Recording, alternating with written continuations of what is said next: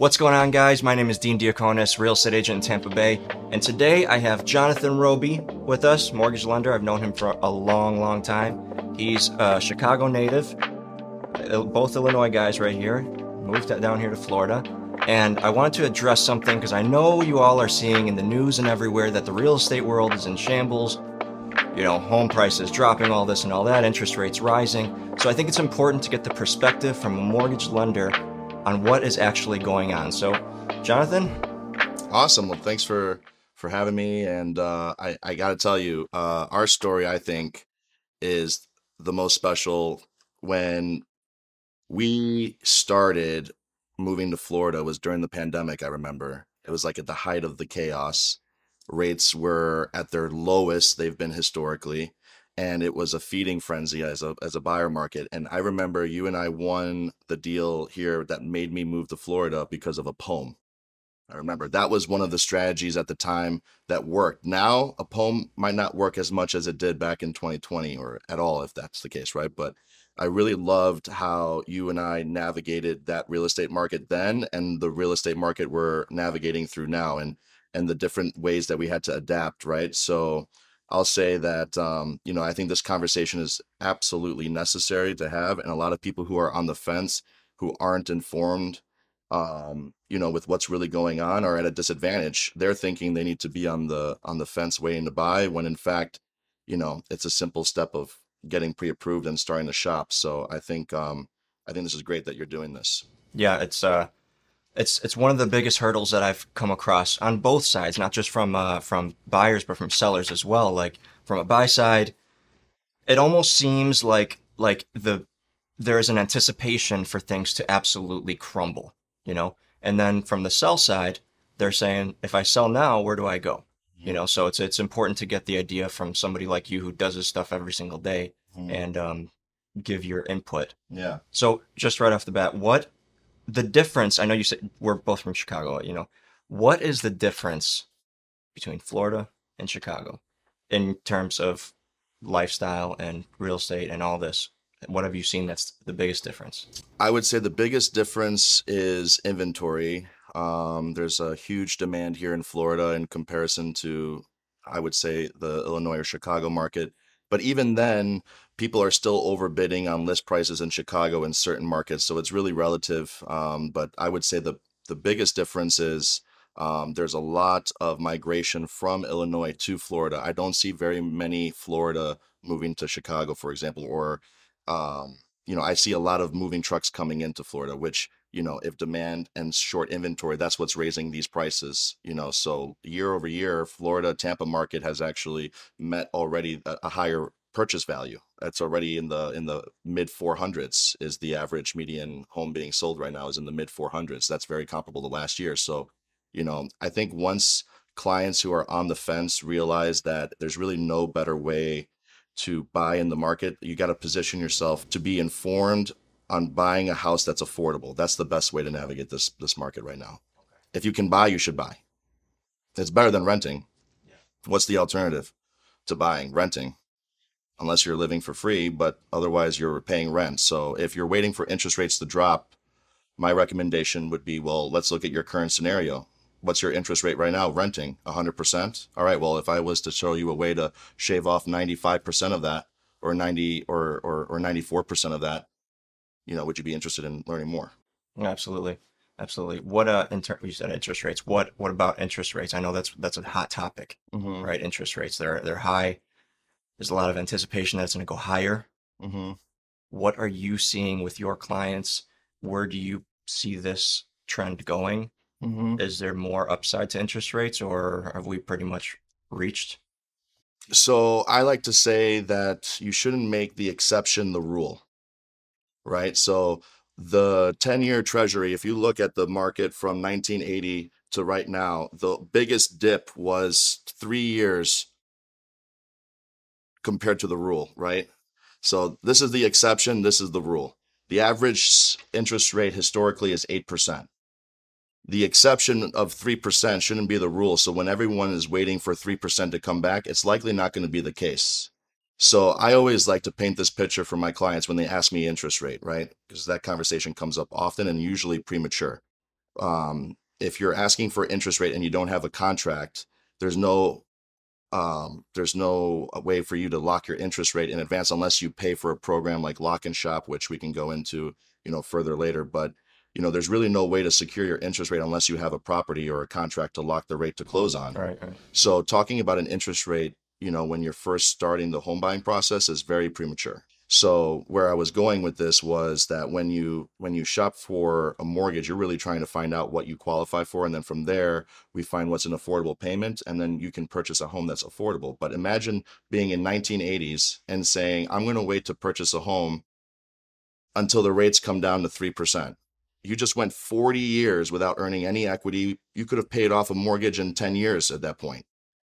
So what I would recommend to any fence sitters right now is understanding that the rate market is always going to be volatile. Talking about the interest rates is really irrelevant at, even with this being, finished filming, the market already changed 16 times by the time we put this on the air. So a lot of the interest rate conversation, it just needs to come down to giving the buyers or the clients their options, right? Here's your payment if you rent it. Here's your payment with an 18% interest rate.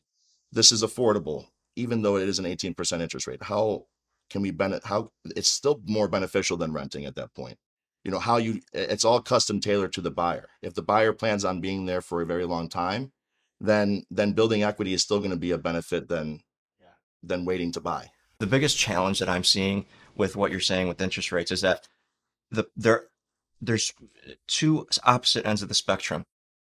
A house will sell in a second, or a house sits long on the market, right? So the good ones, the ones that everyone's are going for, they go in a second. They're gone. So the people that it change when it how can I word this, it changes their budget, right? Mm-hmm. Like say it's a family, a young couple, they want to buy their first house, right? Mm-hmm. And they're looking at the market, something comes on the market, and it's just out of their range. Is there a way to structure? Like it fits in their budget. They have a certain budget, right? They need to structure their budget in order to afford that house and be competitive with an offer. Mm-hmm. But the interest rates aren't allowing that. It takes Mm-hmm. their payments over. Mm-hmm. There are different ways to structure a mortgage. What are some of those options that they got? So that's an awesome question. So the best way that I've seen the market adapt right now is buy downs. So having the interest rate purchased at a lower interest rate, there's a fee that comes along with that. A buy down is what it's called. But if the seller can pay for that, it gives the ability for the client to have a lower mortgage payment using the funds from the seller credit, right? Yes. Unpack that for a second. When you say the seller pays for that, Mm-hmm.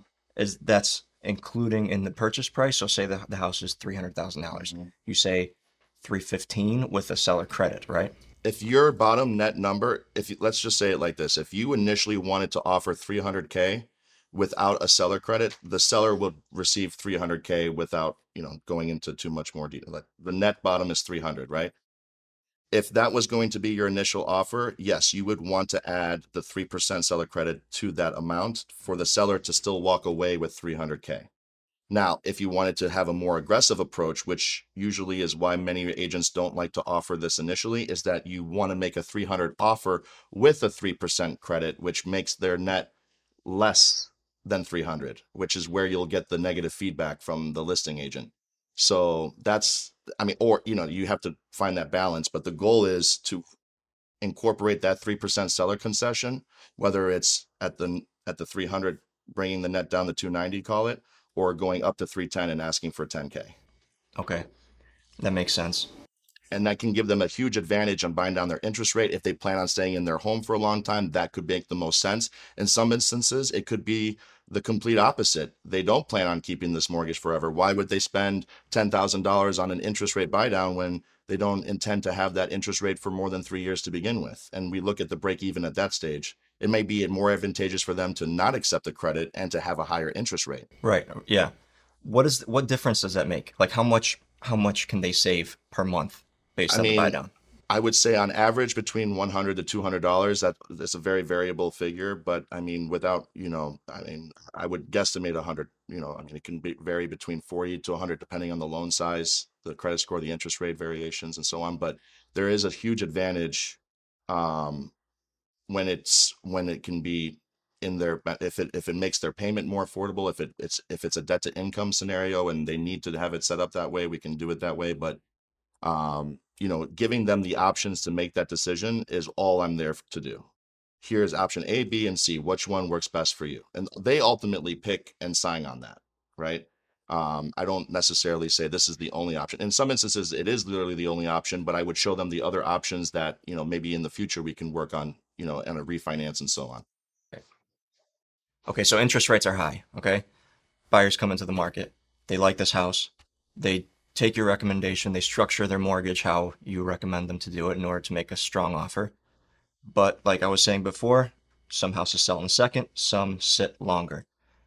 With the seller credit, with the buy down, if a seller sees they got four offers on the table, what helps? What helps those buyers who are getting the seller credit and the buy down and all this? What can they do to be more strongly considered to the seller?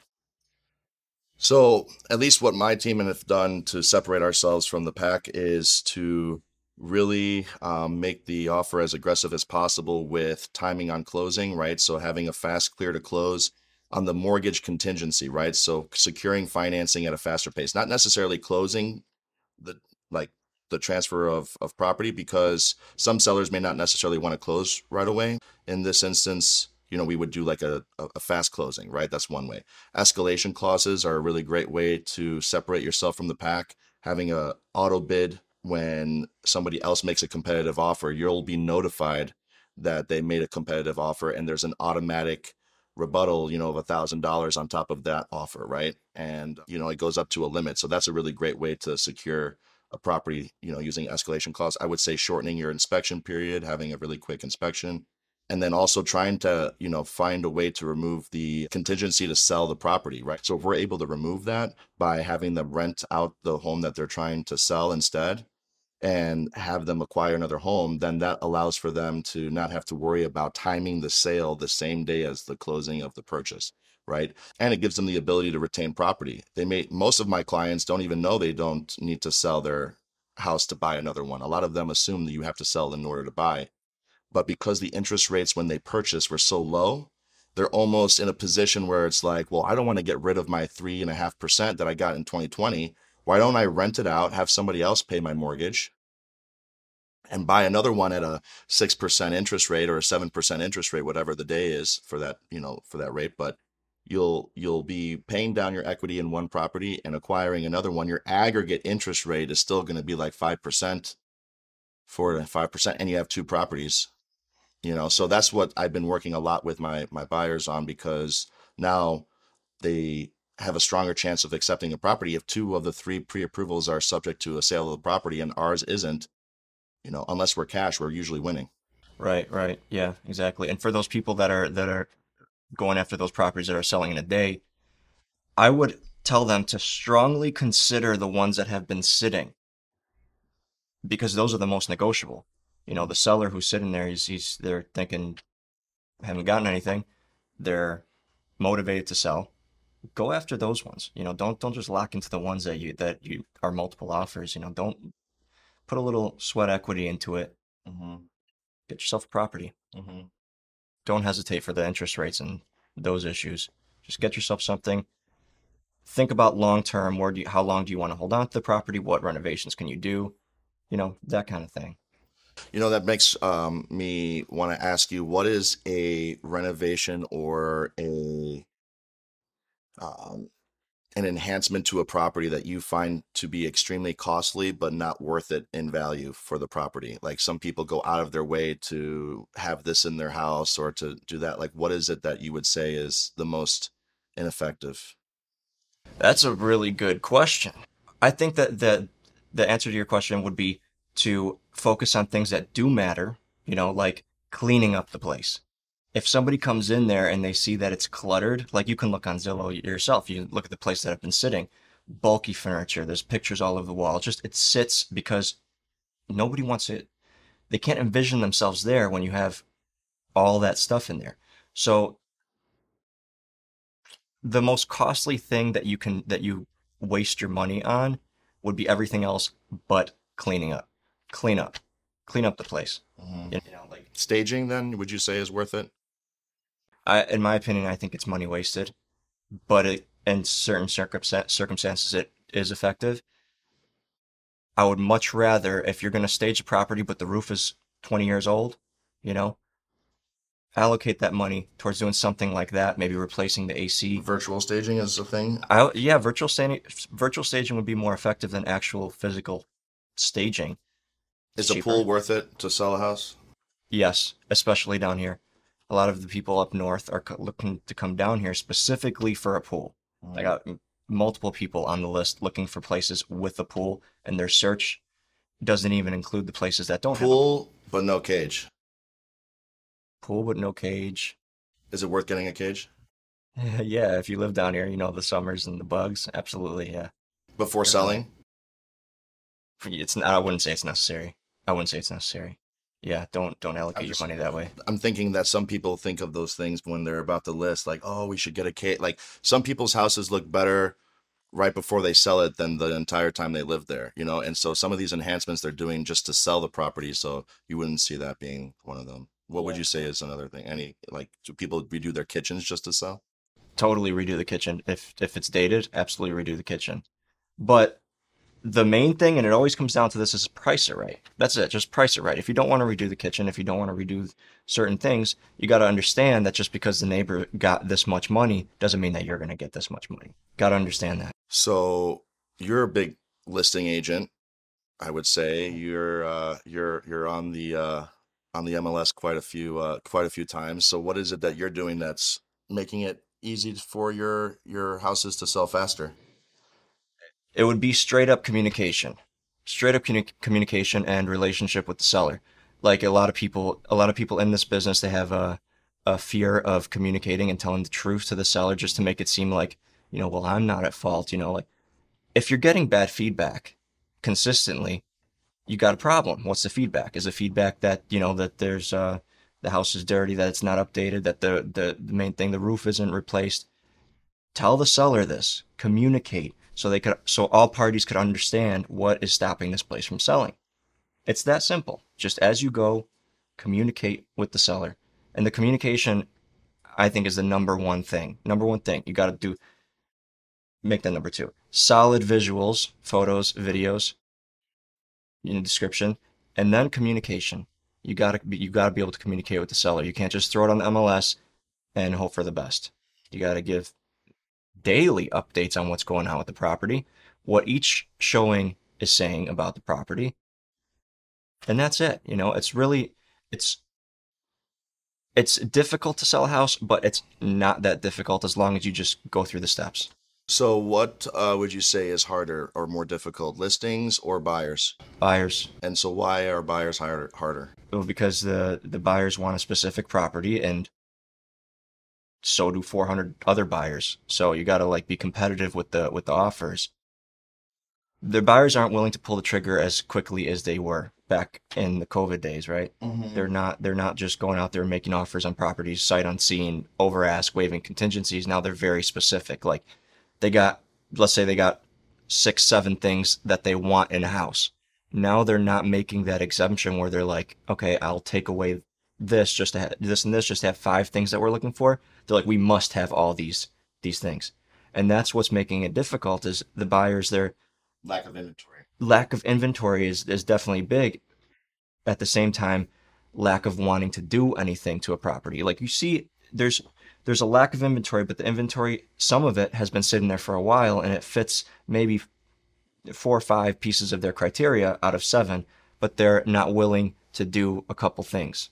Okay, if you're going to be into a property for 10, 15 years, get it and do the work. Nobody wants to do the work anymore. They want something move-in ready, Hmm.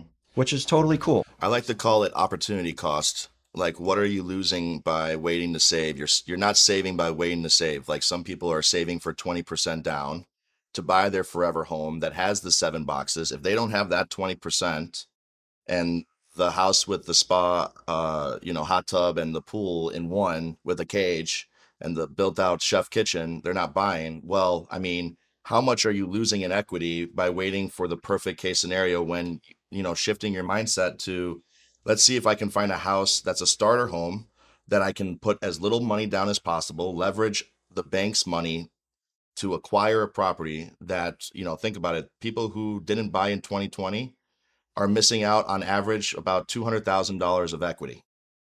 I mean, by average. I mean, that's most of my clients are sitting on 200K between when they bought the house in 2020 and when they and when they're refinancing now. Yeah, and right. And they're consolidating their debt, and it's an amazing thing. Even with a 6% interest rate, some of them are saving hundreds of dollars just by consolidating their debt into one payment, even with a 7% interest rate, right? But that was because they bought in 2020. They wouldn't have that equity to work with if they didn't make that decision to buy when there was a pandemic, when the end of the world was happening. People were completing real estate transactions and purchasing real estate at the best time, in my opinion. It was insanity. It was the best time. And then after, I would say 2021, between 2021 and March of 2022, that's when things started to shift. And no one predicted what was going to happen in March of 2022. I'll never forget myself. This is 2020. This is just last year, a month ago, last year. All right.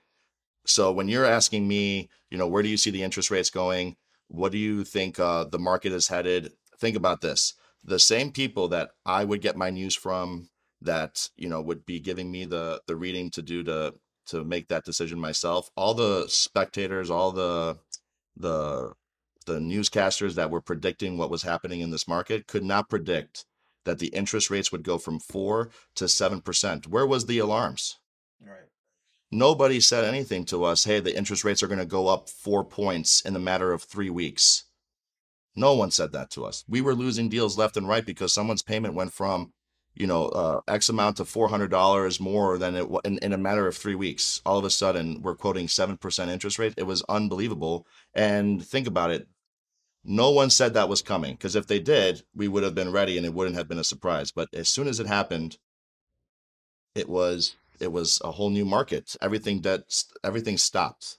My phone stopped ringing for a very short period of time. It was absolute. Then there was an adjustment. Then people started talking about the buy down, and now there's the lease backs, and now there's the escalation clause, and there's just this overwhelming. It's like always adapting. There's always something that makes it work. Now there's some misconceptions on the 40-year mortgage. They're talking about this with FHA. That's not for purchasing. That's not for purchasing. That's only for refinancing in a distressed situation. It's called a modification. It's a very, very last resort scenario, and it's very specific to specific people.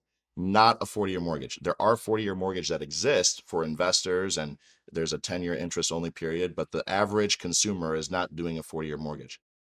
But I do see that coming eventually. I mean, why not? They did it for the Ford F-150, right? All of a sudden, a 7-year car loan came out of nowhere. I mean, think about that. Yeah.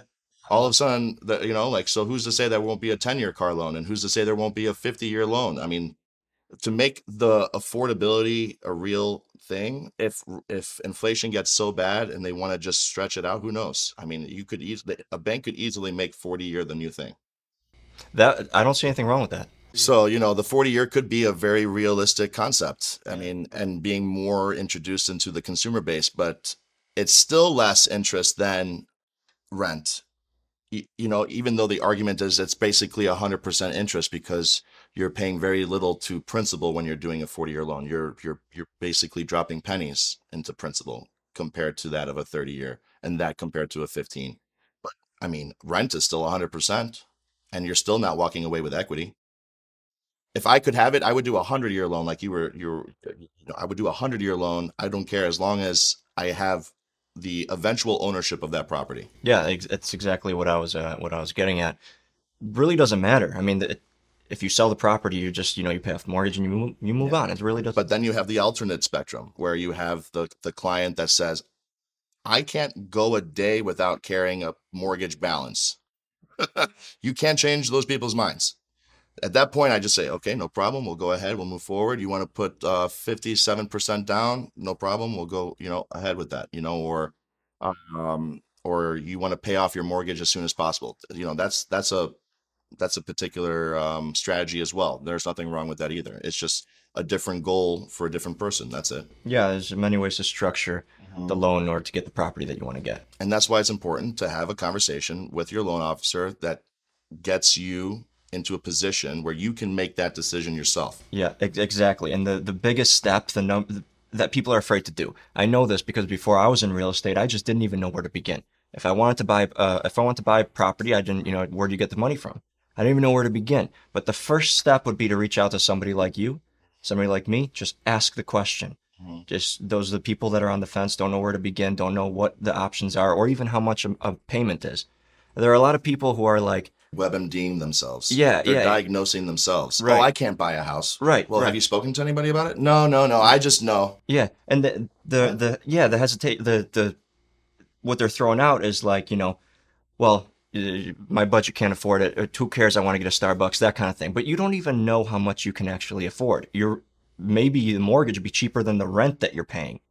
The first step is just to have the conversation. Pick up the phone. Or let's find out what's something that you can afford. If you're looking at a $500,000 house, but you don't want your mortgage to be more than $2,000, all right, let's find you a house that has a $2,000 mortgage. It's certainly not that one, but let's find you the first one.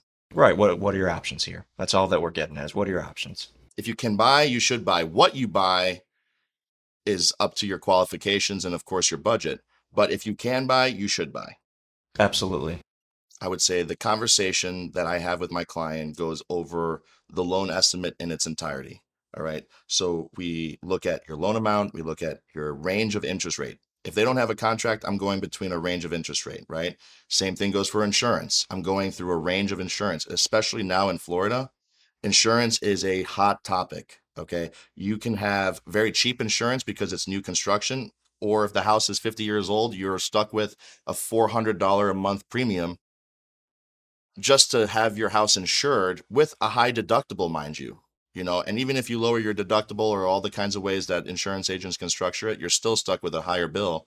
And what they're saying is, from my understanding, is that there's a plan in place to have flood insurance as a requirement, regardless of your flood zone. Really? When did this come out?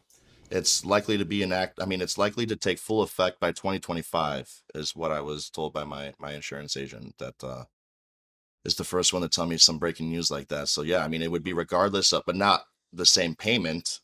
But just like car insurance, you need to have insurance regardless of the car, right? So same thing goes for now some insurance may be higher depending on the type of car, right? So same thing goes for the house. Some insurance, some flood will be more expensive than others. But if you're in a flood zone, you'll have to have flood insurance. If you're not, you will, but it won't be as high as if you were in flood zone.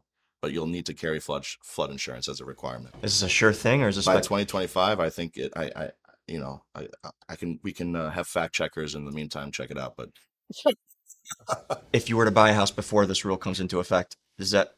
No, I think it's going to be something that once you own, you have to. So no matter if you buy now or in 5 years, you're going to have to carry. So to go over the loan estimate in the different ranges, the whole point of the loan estimate is a good faith estimate, right? This is what I would anticipate if you were to purchase this house. This is what your rate could look like. If we decide to float, this is what your rate could possibly be as high as. Your insurance, this is the range, right? And this gives the buyer the ability to understand the worst case scenario and make the decision on the worst case scenario rather than being sold all these shiny things. We can do this, we can do that. And then by the end of it, they're looking at a payment that's $300 more expensive because they didn't calculate flood insurance, or they didn't calculate that the home insurance was going to be $400, right? And these are all things a local lender can help you out with, right? Because if you're working with a lender that's out of the state of Florida, for example, and doesn't have an insight on, even just HOAs and how they work down here, and having, some more insight on the flood insurance, their loan estimate could be off by $200 or $300, which could easily kill a deal. Yeah, for sure. And that would be terrible going into a deal under contract and you find all this out after the fact. I'm actually working on one now with a lender. Wasn't my preferred lender. They're going into the deal. Okay, it's multiple offers, and the seller's agent specifically calls me up because we had a very, very solid offer. She calls me up and she's like, "I see this area code isn't Florida." And I'm like, "No, it's buyer recommended lender." And she automatically, that you could hear it in her voice. She's like, okay, kind of put our offer lower down. So having a local lender is very, very, very important, especially down here. Well, and imagine if that lender called the listing agent and said, "Oh, it's just my zip code. I moved down here 3 years ago, but I'm local. I'm right down the street. Looking forward to making this a smooth closing. Buyers all good. Underwriting, automatic underwriting shows approve eligible. We have all the documents. Any questions that I can help answer to give you a little bit more reassurance on the strength of our buyers?" Oh no, Jonathan, looks like you've answered all my questions. Sounds great. I'm glad to hear you're in the Sunshine State. And you know what? That then is the same variables that you referenced, but with one change, and that's a phone call to the listing agent. And many lenders don't do that.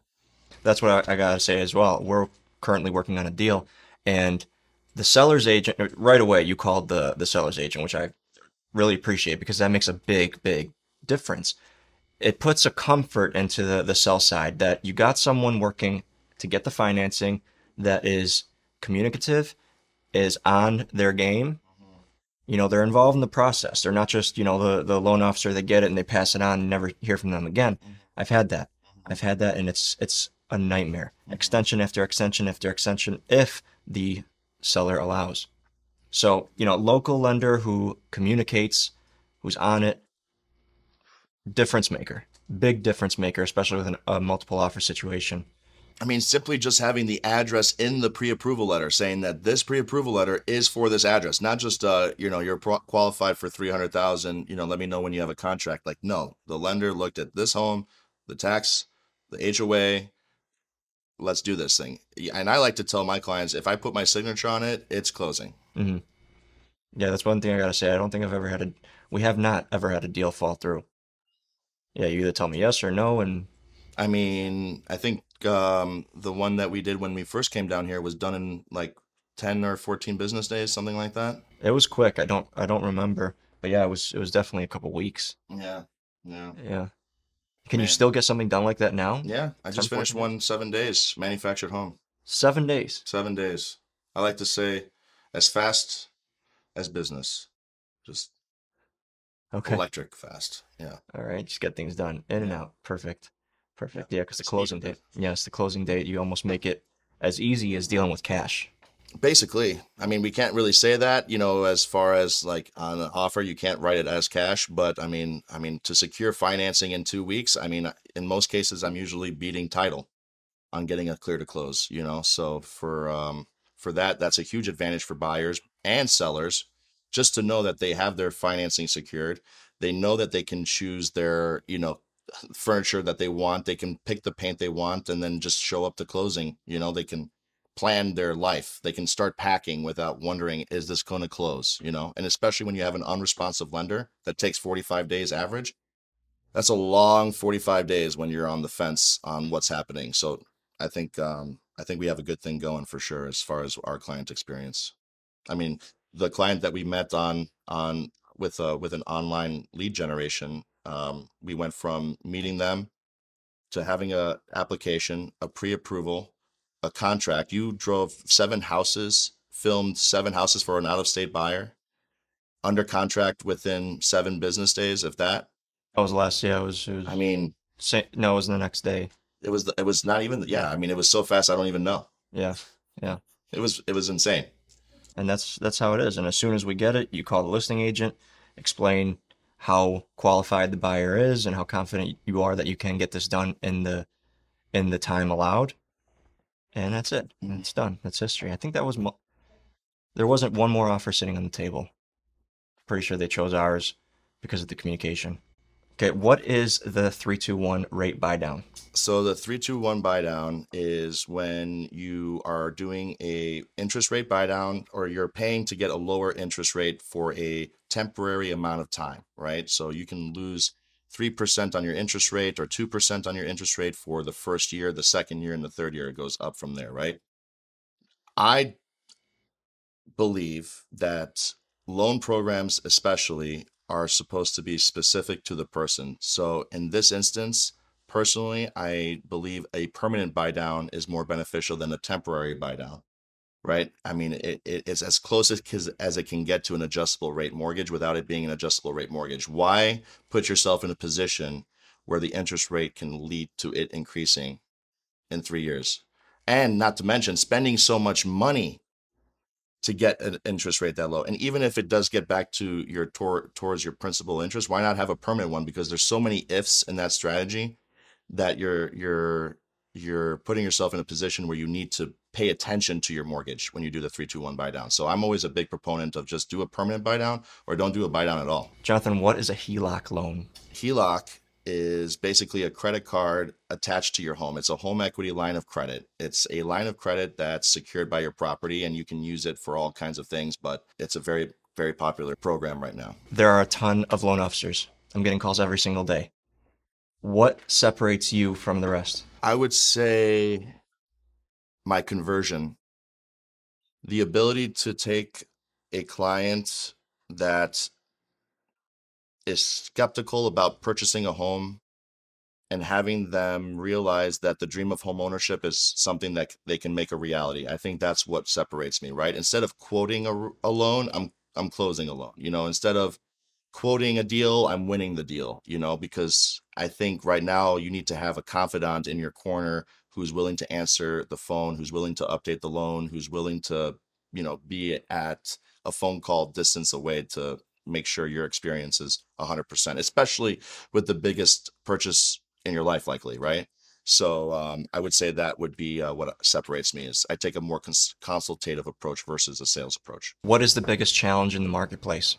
Winning the deal that you want to win. With inventory being so low right now, when you do find the house, I think the biggest challenge is winning the house that you spent 2 or 3 weeks looking for, right?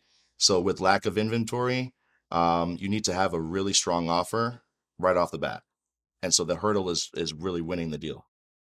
What advice can you offer for first-time homebuyers? My best advice for first-time home buyers is to speak with a loan officer as soon as possible. Whether you're ready to buy or you're not ready to buy, the sooner you speak to someone like myself, the sooner you can have a plan and strategy in place to buy a home. How long does the pre-approval process typically take? As long as the client wants it to take. I can finish a pre-approval in a matter of hours, and it can take as long as 48 months, depending on how quickly somebody wants to move. What is the max debt-to-income ratio for a mortgage? So depending on the program, there's a wide variety of different ranges of percentages, but the standard is FHA at a higher debt to income ratio up to 56.9, and conventional I've seen approvals as high as 49.9. Buyers or sellers market? I like that question. I think I think it's a buyer's market. I really do. I think it's a buyer's market if you want it to be,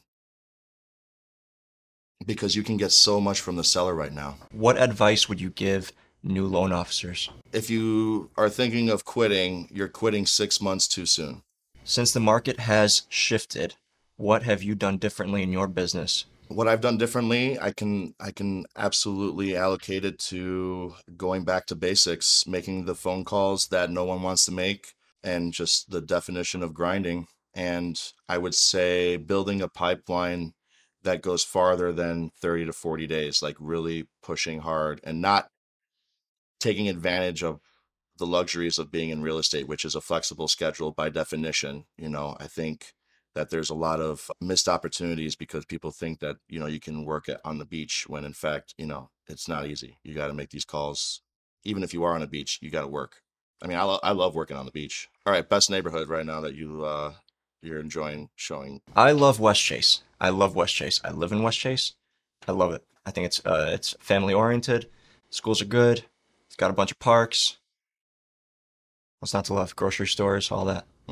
What is the most common question you're getting from your buyers right now directed to you? Is it a good time to buy? Is it a good time to buy? I think it's a great time to buy. I think any time is a good time to buy. Just get something that you can afford. Don't be house poor. Maybe you got to make some sacrifices, but it's always a good time to buy. Mm. Is it always a good time to sell? Not necessarily. Not necessarily. It depends. If you're taking a loss, No, I mean, I wouldn't sell if you're I wouldn't advise that to sell if you're taking a loss. But some people are sitting on so much in their home, and they're, nickel and diming. Market's good. You can't buy a stock down here and it gets up here, and then you're trying to be greedy. It might be dipping a little bit, but it's still a good market to sell. To open house or to not open house? To open house. Yeah. You have to. Yeah. Yeah, as ridiculous as it may seem, you may get zero people to come into the open house, but because you get that the notification from Zillow or Realtor.com saying that there's an open house being held this weekend, it re-triggers those people who might have had interest at some point and be like, hey, this house is still in the market. It's just a notification thing. But from a realtor's perspective, of course, you don't want to go to an open house with zero people sitting there, but you are helping your seller sell the house. Chicago market or Florida market? Florida market all day long. I see these houses I still follow people, realtors in Chicago, and I see them selling these houses, and they're like this. They're like, built in 1879, $1.2 million, and it's like you got 600 square foot, and they're trying to advertise this thing like it's like beautiful. Like this is a box, and it's cold and it's gray 9 months, 10 months out of the year. Yeah. Yeah. Maybe I'm offending somebody, but what are you gonna do? It sounds like it's more about escaping Chicago. Yeah, it's a mind prison. You're stuck in a box and thinking that you can't go. You just got to do it. Or trying to find a way to leverage financing to have an Airbnb in Florida that you can one day move to. Like if your plans of moving to Florida are either unrealistic or seem complicated or challenging, like there are still other strategies that may allow you to acquire property in Florida that one day you could take advantage of, right? I mean, if you were to invest in Florida knowing that one day you'll move there, then buy that home, 20 minutes away from the beach and Airbnb in the meantime. For sure, whatever opportunity you get, invest in Florida because at some point you got to get I out think of it. Florida land is gold. I really do. I agree. At the rate at which we're going, I mean, let's go back to the pandemic. Okay, you saw the mass exodus of the northern states searching for property in Florida. Mm-hmm. It takes one more thing to happen, one more little thing, and property and land in Florida will become unaffordable for the majority of the population. It's very limited land here, very limited, especially in good areas, and it's still affordable to get your hands on some of this good property. But if you wait till the next, You're not saving by waiting to save. And there's a large cost in waiting. yeah, There is a large cost in waiting for sure. I mean, it's 12 months of rent. I mean, if your payment is $2,000 a month, I mean, that's $24,000. Poof, gone, gone. for what? For what? To lock yourself in the No, in the pay prison? your landlord's mortgage. Yeah, yeah, right. It's gone. And what's the penalty? You know what I mean? Like A what's lot the of it, I penalty? think, is just information. I wasn't taught any of this in high school. Yeah. No, sir. What is it that you're doing that's, first of all, bringing clients to you, and then on top of that, separating yourself and securing the client that does interview you, right, compared to all the other agents? So what is it that you're doing to get the client? And then what are you doing to secure the client? The market has shifted, no question. Agents are struggling, but that is an opening for an opportunity. Okay? If you capitalize on it now, if you provide stellar service, amazing communication, you're going to stick out and you will overcome. If you're like what you were saying, if you're willing to put in the work, the hard work, and make the calls, and you know, go out there, meet the client. One thing for sure is this: you don't know the opportunity that may come by making an attempt. But I'm making the calls, whether I like it or not. The hard call, where the property hasn't gotten a showing in 3 weeks, you got to make the call. What do we got to do? We got to drop the price. We got to do this to the property. It's just doing the things that you don't want to do, but you need to do. Do you find more success in listing under or listing high? Listing under will always get you offers. Unfortunately, the seller doesn't always want to do that. So How do you show a seller the benefits of doing that? Is there any particular way to kind of explain it to them so they can see the benefits of that? yes, so if you list a property and it's too high and it accumulates market time, it looks stale. So you show the comparables, say, hey, this property sold for 540, but they listed it for 520, very similar to yours. Now this property's been sitting still active for sale, listed at 580, same as yours. So how would you like to do this? One way or another, you can sit on it for a long period of time, or you can sell it for the same price because the market will dictate what a property is worth. When you see a home that's overpriced, do you think that the agent recommended that, or do you believe the client told the agent that's what they need to sell it at? I believe that the client told the agent what they, or it could be where the agent wanted to get the listing, so they're like, oh, I could sell it for this, and they throw it up there for this. What's your initial reaction? My initial reaction is seller wants to do it because you do encounter a lot of people who think they know more than you do, even though they sell a house once, twice in their lifetime, whereas opposed you sell a house, quite often, hopefully. But yeah, I think that it's the seller that's trying to tell the agent what the property is worth. So that wraps things up. Thank you guys so much for watching. If you have any questions whatsoever, shoot us a text, call, email, like, send a pigeon, whatever. It doesn't matter. Just contact us. We're here to help. So, Jonathan, you got anything to? I gotta say one last thing before we close. All right. I think this is super important for anyone who's on the fence about buying. It's not about timing the market. It's about time in the market. So buy today and watch your plant grow. That's what I gotta say. That was good. I'm touched. That's perfect. Until next time, guys. Thank you again. All right.